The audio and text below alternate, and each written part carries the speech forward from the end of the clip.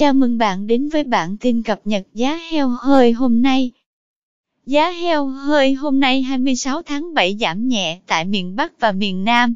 Tại khu vực miền Bắc, giá heo hơi hôm nay dao động trong khoảng 55 đến 57.000 đồng 1 kg.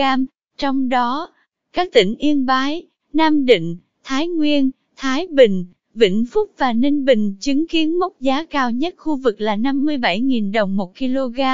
Hiện tại, tỉnh Bắc Giang, Hưng Yên và Tuyên Quang tiếp tục duy trì giao dịch với giá 56.000 đồng. Riêng Hà Nam và thành phố Hà Nội giảm nhẹ một giá xuống còn 55.000 đồng, ngang bằng với Lào Cai và Phú Thọ.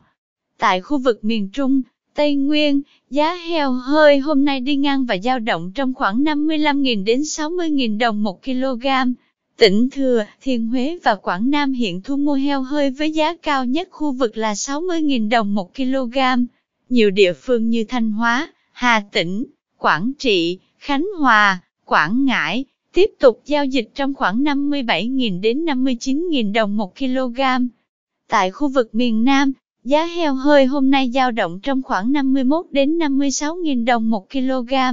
Theo đó, hai tỉnh Đồng Nai và An Giang lần lượt giảm 1.000 đồng và 2.000 đồng 1 kg.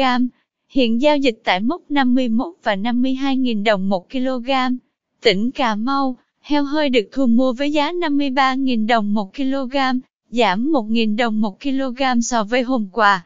Các địa phương còn lại không chứng kiến thay đổi mới. Đồng Tháp tiếp tục thu mua tại mốc cao nhất khu vực là 56.000 đồng 1 kg.